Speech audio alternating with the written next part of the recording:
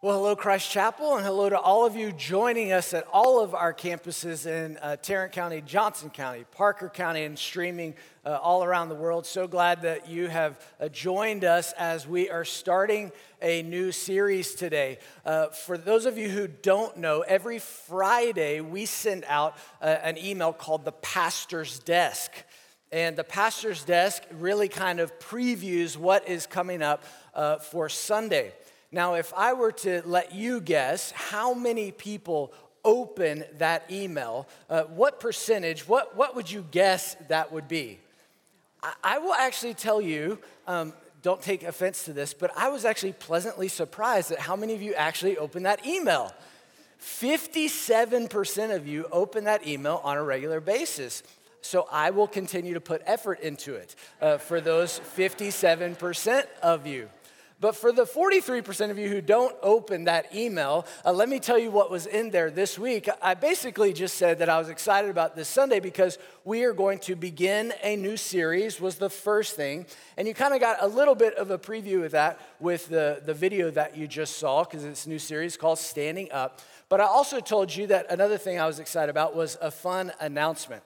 Now, Ted has taught me that we need to take every opportunity we can as a church to laugh. And so we've introduced this new fun announcement in a way that I hope you can laugh, but we'll make it with another video.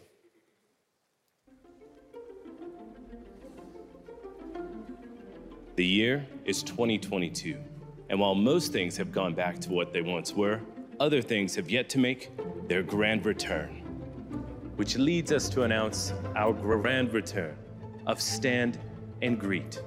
For those unfamiliar with this cultural practice, I will be your guide as to which greetings you may see during this time, as well as a few other greetings you may want to try yourself. Let's begin. At the call to stand and greet, one must remember the proper method for a handshake. First, approach your neighbor in an inviting manner. Extend your dominant shaking hand in a position resembling that of a thumbs up, but with all fingers extended. At grip, make sure that your palms are against theirs. Make sure you are making the proper eye contact with them. Nothing too intense, of course. One does not want to seem weird. However, not every neighbor may want to do the same type of greeting. In fact, here are a few other types common among the church.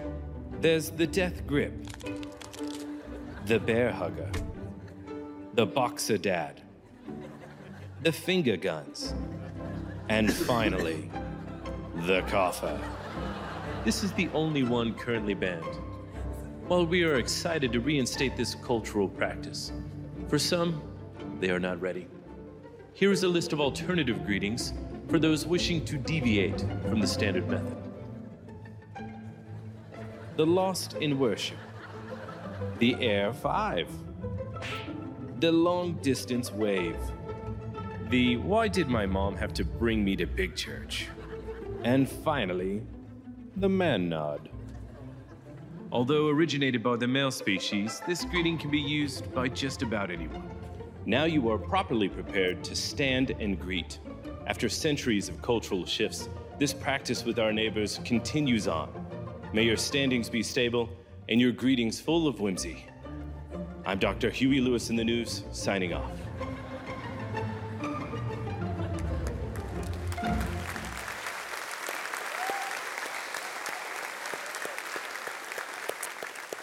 That's right. We're bringing back the Stand and Greet. Special thank you to our video team and Michael Flouchet, who did that. Super fantastic job that they did. Very talented. But excited about that. So I think that, yes, it is fun, and that was funny. But I really think it's important for us as a fellowship to connect with each other. And so it's important for us to know that we are in this together, to support each other, to have a sense of that camaraderie and connectedness. And I know that that's a lot of pressure to put on those 30 seconds at the beginning of a service. But and not all of that is going to happen right there, but that is a start. And that is a beginning. That's healthy because we are a body.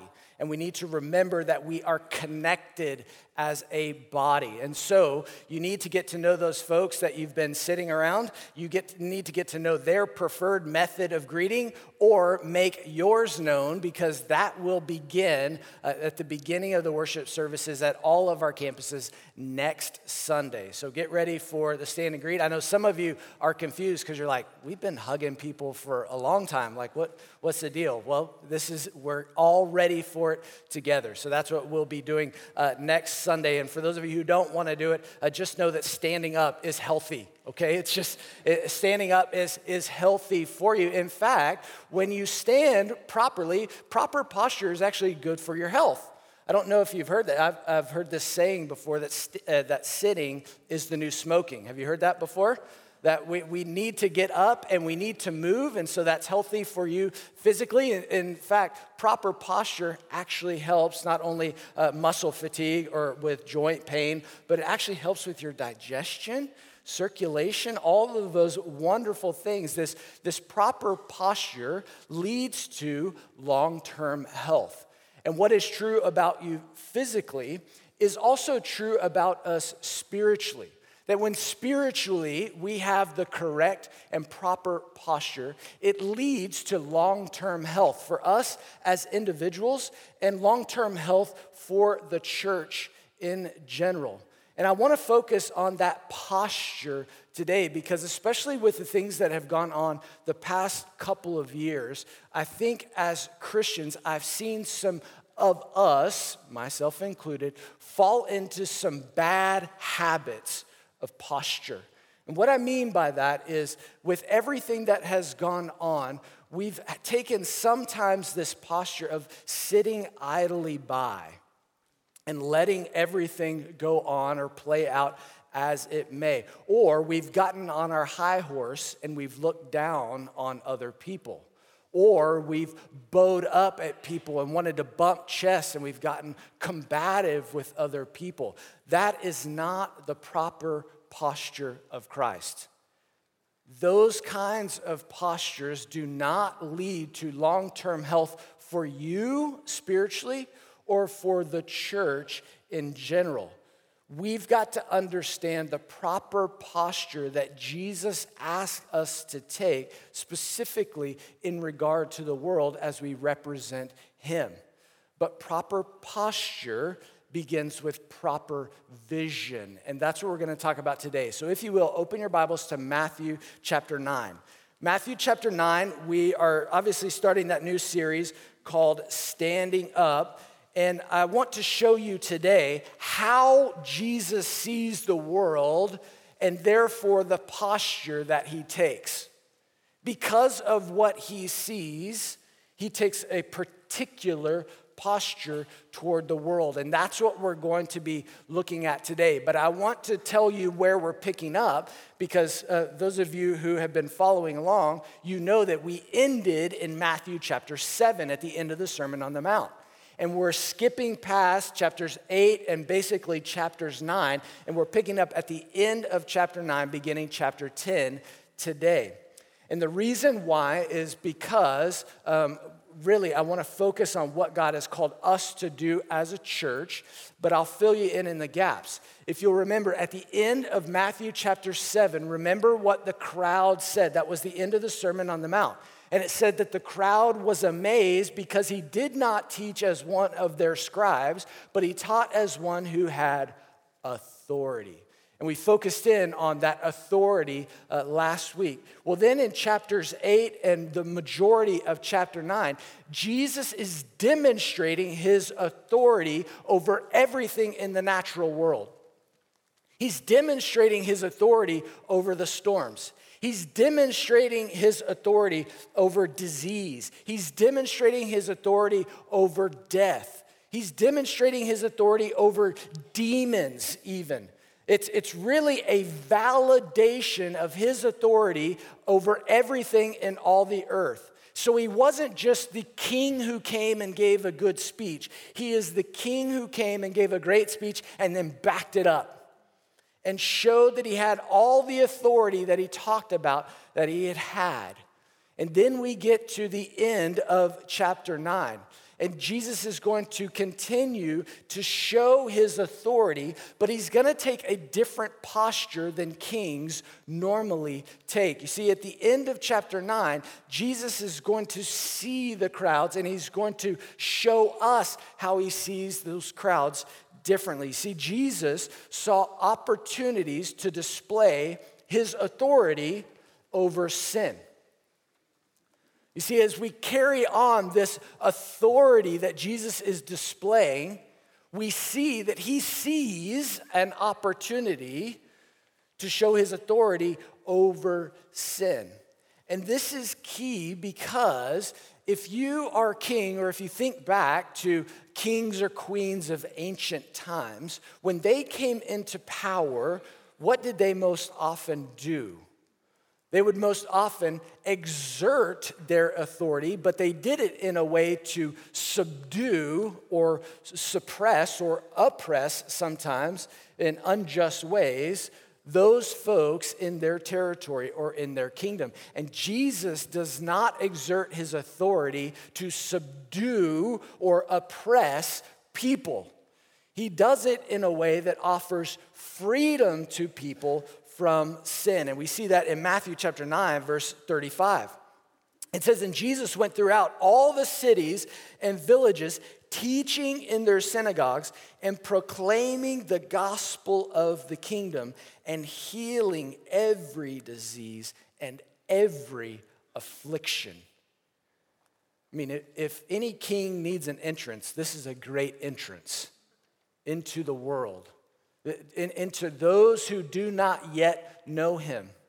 Now, just so that you know the links here, this verse in Matthew chapter 9, verse 35 is stated verbatim in Matthew chapter 4, verse 23, because it's stating he has the authority, and then he gives the Sermon on the Mount. Now we get the same statement because he's going to exert his authority in a different way. But he's doing the same things. He's proclaiming what? He's proclaiming the good news of the kingdom. And remember, we go back to his baptism, and John was baptizing, but remember what John was preaching. He was preaching a baptism of repentance. Repent, why? Because the kingdom of God is at hand. The king is coming. Jesus is the king, and that's what Jesus is proclaiming. I am the king, and I am here. And it says he went around teaching in the synagogues. Well, what was he teaching? He was teaching that all of those Old Testament prophecies, they related to him. It's me, guys. All those things you had been looking for, ta-da, I'm here. I've arrived. The king is in the building. That's what he's going around teaching. And to validate his authority, he's healing every disease and every affliction. Why? Because Jesus has authority over sin. His kingdom does not enable, nor does it accept sin. And that's why he's going around preaching against that and telling people to abandon that and to turn to him for salvation as the good king who gives freedom. See, he sees these opportunities, even though he was walking around in a broken and sinful world that honestly is no different than the brokenness that we live in today. He saw it as an opportunity to offer people freedom from the things that had enslaved them and enslaved them to sin. And the reason why he saw these as opportunities is because Jesus saw the oppressive effects that sin had on people. He saw the oppressive effect that sin had on people. You see, as he's going around looking at the folks that he's talking to, and he's healing every disease and healing every affliction, you can imagine he has drawn quite a crowd. And the people that Jesus is interacting with are not the people that society normally interacted with. They were oftentimes the people that society overlooked. You see, in those days, really not much different than the people that we overlook today in society, whether we're willing to admit it or not. But it was the oppressed. It was the afflicted. I mean, who did Jesus heal? It was a servant. Who did Jesus cast demons out of? They were two guys that lived on the outskirts of town because nobody would accept them because they were just crazy individuals. But Jesus didn't overlook anyone. He didn't overlook anybody in the midst of this crowd. In fact, he saw through them and saw to them. If you look at what it says in verse 36, as the crowds gather, and when you talk about crowds, I mean, this would have been not hundreds of people, this would have been thousands of people coming to see this one who heals every disease and every affliction. In verse 36, it says, when Jesus saw the crowds, he had compassion for them. Why? Because they were harassed and helpless, like sheep without a shepherd. Jesus looks at this crowd and he has compassion on them. This word compassion, and I've preached on this before, but just to remind you, this word compassion is specific in the New Testament to Jesus and Jesus alone. This word compassion is not used of anyone else personally. And it means this deep movement in the bowels, meaning moved to, it makes me sick at my stomach kind of compassion. He is moved in his inward being. That's the compassion that Jesus has as he look. Because it's only used of Jesus in the New Testament, to what this tells me is this is a divine compassion. And it's because he sees beyond the needs and he sees beyond the physical appearance that the crowds have. That yes, crowds might be coming and they might look well-dressed, they might look well-cared for, they might just look like they're curious. But Jesus sees into their souls. He sees into what is really going on, into the condition of their hearts. And he says that they are harassed. This word harassed that's here means that they are bullied, they are oppressed, they are beaten down, they are torn apart like a corpse picked clean. That's what that word harassed means. They were harassed and they were helpless. They had no means to help themselves. This word helpless means, again, it's paired with it. It's cast down, thrown down, or oppressed. Now, you give those two adjectives to any person, and you say, if a person is harassed and helpless, I guarantee you they're hopeless. Anyone who is harassed and helpless is hopeless. And why did Jesus say they were harassed and helpless? It had nothing to do with they needed better education. It had nothing to do with they needed, a place to live or anything like that. It didn't have to do with their physical needs. It didn't have to do with education. It didn't have to do with anything like that. It had everything to do with they were sheep without a shepherd. That's his solution here. They were harassed and helpless because they were like sheep without a shepherd. Now, these folks, obviously being a part of an agrarian society, they know what that means and they know what that looks like. Sheep without a shepherd are lamb chops on a landscape. I mean, they are there for anybody to take advantage of. They are vulnerable. They are scared. They are misguided. They have no place to go. And now Jesus on the scene, who in fact in John calls himself the good shepherd, is moved by compassion because they don't know him. You see, what is the role of a shepherd? The role of a shepherd, very simply, is to lead, feed, and protect. That's the role of a shepherd. And the reason why they were harassed and helpless was not only because they as sheep had gone astray, just like we all have, following our own way, but they were oppressed by the religious leaders of that day who had just continued to heap up on them legalism after legalism after legalism, law after law after law. Do more. You're not doing enough to please God. God is displeased with you. do this more, stand up straighter. All of these things that is this performance based that we can't live under that weight because we can't obey. And we've already talked about it, the 613 commands that are in the Old Testament. And that's what the scribes and Pharisees continue to heap up onto people. They were supposed to be the shepherds. And they weren't good shepherds. They weren't leading them to freedom. They weren't feeding them God's true and pure word. They weren't protecting them. They were manipulating them. They were using them for their own purposes. That's why it says that they were bullied or harassed. It was by their own religious leaders. And Jesus now, the good shepherd, comes along to lead, feed, and protect. And that good shepherd, if you want an idea of what it means to follow the good shepherd, then just go back and read Psalm 23. That is what it means to follow the good shepherd and where he wants to take you in good times and in bad. Because he can, as a good shepherd, even lead you through the valley of the shadow of death. And so Jesus shows up with this compassion. And as I've told you before, whenever this term is used of Jesus, he never just feels sympathy, period. Whenever he feels this compassion, he always acts.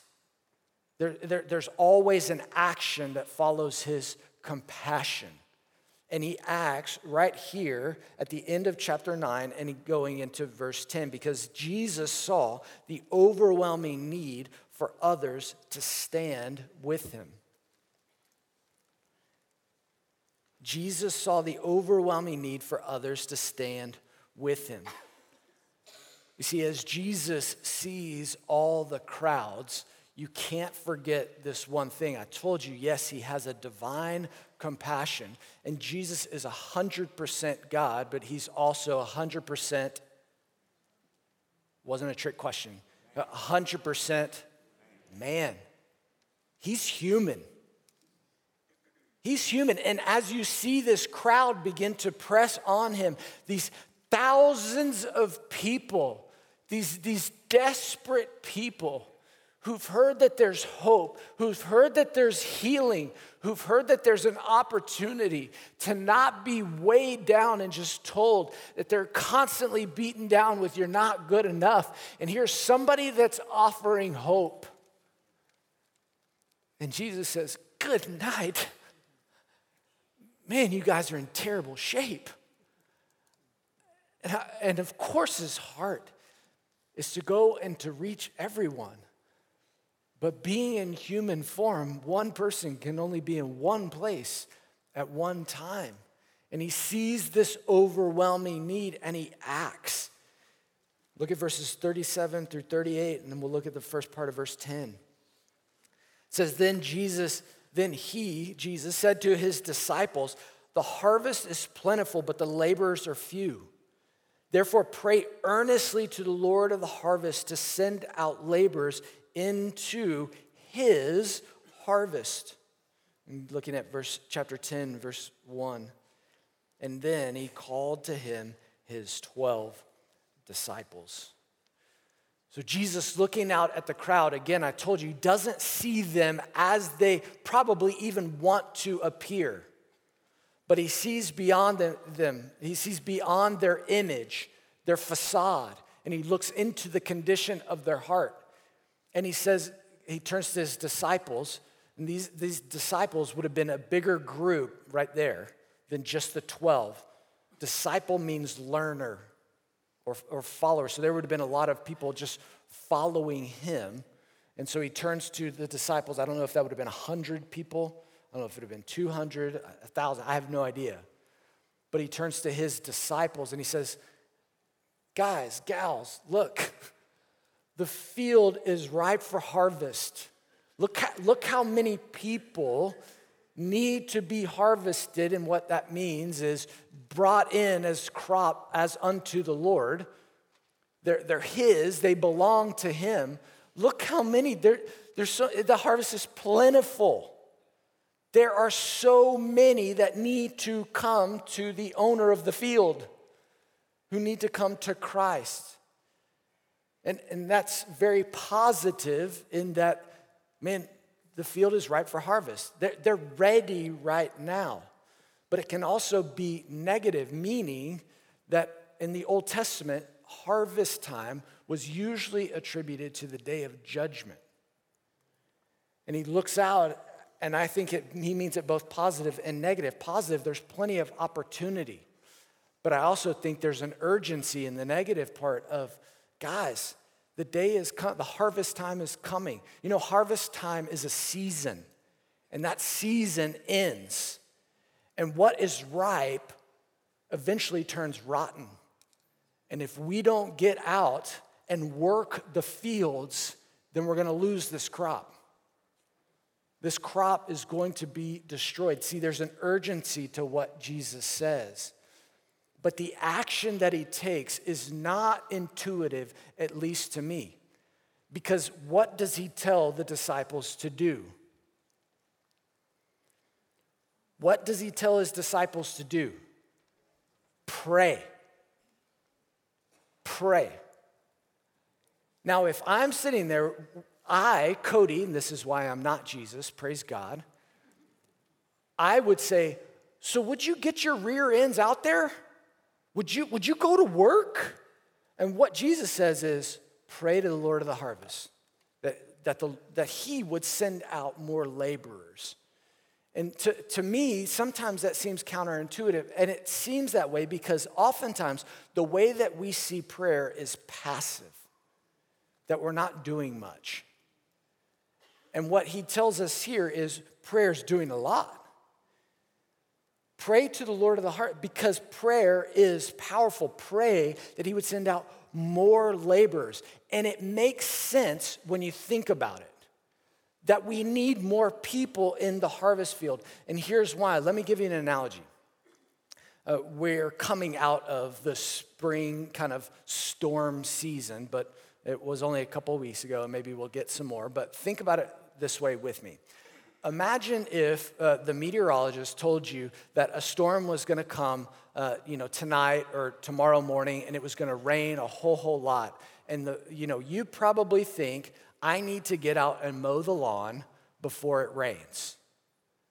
Okay? Now, if you're thinking that you need to do that, you would go out and mow your lawn, right? But imagine if you're trying to mow the state of Texas, and you know the storm is coming tomorrow.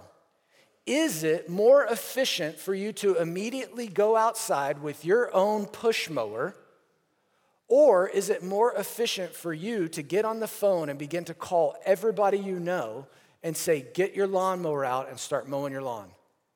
You get your lawnmower out, start mowing your lawn, start mowing your lawn, start mowing your lawn, and you start recruiting people and getting that word out. The state of Texas is going to get mowed a lot faster.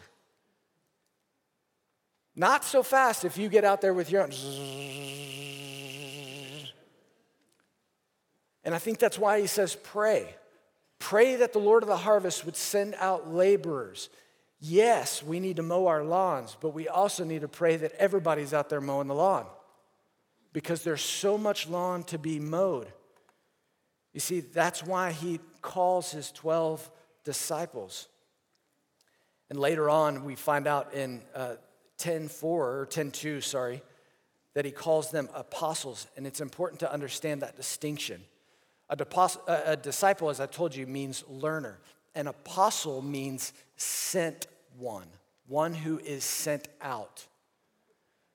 And Jesus turns his disciples, those who are just followers or learners, into sent out ones, into apostles. Now, the word apostle in the New Testament is very specific for someone who had been with Jesus. It's limited to these 12 and the apostle Paul. Those were the apostles. And it's not a term that continues or carries on. But the way that we would understand that today is a different word. It's probably the word ambassador. Someone who is sent out to represent a dignitary. That's essentially what an apostle was. Jesus being the king, an apostle sent out to go and represent him to the masses, to the crowds. And you say, well, Cody, that only applies to them. Actually, when you think about the literal meaning of the word apostle, we are called ambassadors. It's what the Apostle Paul says in 2 Corinthians chapter 5, verses 18 to 20. He says, all this is from God, meaning this peace that we have with God, who through Christ reconciled us, that is you and me, to himself and gave us the ministry of reconciliation. What is that ministry? Well, that is, in Christ, God was reconciling the world to himself. He didn't want to count their trespasses against them. He didn't want them to be burdened and enslaved by their sin. And he entrusted to us the message of reconciliation. Therefore, we are ambassadors. We're the ones who are sent out into the harvest field as laborers for Christ. What are we supposed to do? Well, it's God making his appeal through us. So we implore you on behalf of Christ, would everyone be reconciled to God? You see, the action that he takes is not just to tell us to pray, it's to send people out into the harvest fields. Why? Because he sees the overwhelming need for everyone to get into the field. Everyone has a role to play. See, seeing the world as Jesus sees it, that moves us to stand for him. When we see the world as Jesus sees it, it moves us to stand for him. And I want to talk about this verb to stand, the standing, because it's going to be thematic through what Jesus says over the course of the next couple of chapters. Because oftentimes when we see the word stand, or we think about the word stand, we think about it in an aggressive way, I think. It often has that kind of tone. Like, I'm going to stand for something, you know? And it's this very obstinate kind of attitude that comes with standing. And we stand for this, or we stand against this. And what Jesus is calling us to do, and I think what he calls the disciples to do, is not stand with any sort of aggression, but to stand with compassion. See, oftentimes when we talk about standing, when I thought about it, and this passage has changed my perspective of it, I've often thought about courage. Meaning that, Christ, do I have the courage to stand for you? And after studying this passage, I've realized that standing for Christ isn't so much about having courage, it's about having compassion. See, because courage is about me. And he's not asking me to stand for me, he's asking me to stand for him in the gap for people that are harassed and helpless. And he has a better way for them. He has a better way that leads to hope, that leads to life. It leads to abundant life. That's why he's asking me to stand. And I think we need to focus on that kind of posture that comes from compassion, more so than courage, so that we look strong or we look a certain way. I mean, oftentimes, honestly, let's look at the way that Jesus' life was. He didn't look strong in the way of courage. I mean, he didn't open his mouth before the officials and went to be like a sheep to the slaughter. I mean, why? Because he had compassion. Did he stand? Absolutely, he stood. And so here's what that means for us today, Christ Chapel. I want us to focus on first, standing up to represent Christ with compassion. Stand up to represent him with compassion. Let compassion take the lead. See, I think we need to focus on what we are for, just as much as we focus on what we're against. But why are we against certain things? It's because we're for other things. And I know that might not make a whole lot of difference in your mind, but man, the tone makes a whole lot of difference to those who are listening to you. And if we focus on what we're for, that posture, I think it will help, because it's not us against them. It's us for them. That's what Jesus says right here in this passage. So let's focus on standing up to represent Christ with compassion. Second, let's stand up to intercede for more laborers. Stand up to intercede for more laborers to go into the harvest field. Christ Chapel, I want you to come back to worship. Don't let the stand and greet keep you away. If you're streaming, come on. We'd love to have you if you're in the area. And I love seeing you back at church. It means the world to me because it's important for us to worship together. But I don't pray that people come to church. I pray that people come to Christ. People need to come to Christ because we cannot change their mind until God changes their hearts. And the more people come to Christ, the more laborers that he has for the harvest field. The more people he has with his mind, his eyes, and his heart. And that's what we need to pray for, is that people would come to know him, because they're never going to be sent out into the harvest field if they're not first following him. You see, that's why I made the distinction. He turned his disciples into his ambassadors. They need to follow him before they're sent out for him.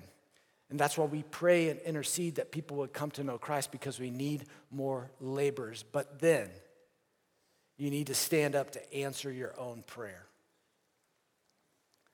Stand up to answer your own prayer. Lord, send out laborers into the harvest. Just don't send me. Just send other people. Send missionaries. Guess what? You are a missionary. Every day you're sent out into the world, and you carry his name, whether you carry it well or not. You are his. And we've got to be willing to stand up and answer our own prayer. I read a story of Martin Luther, the reformer, and one of his friends.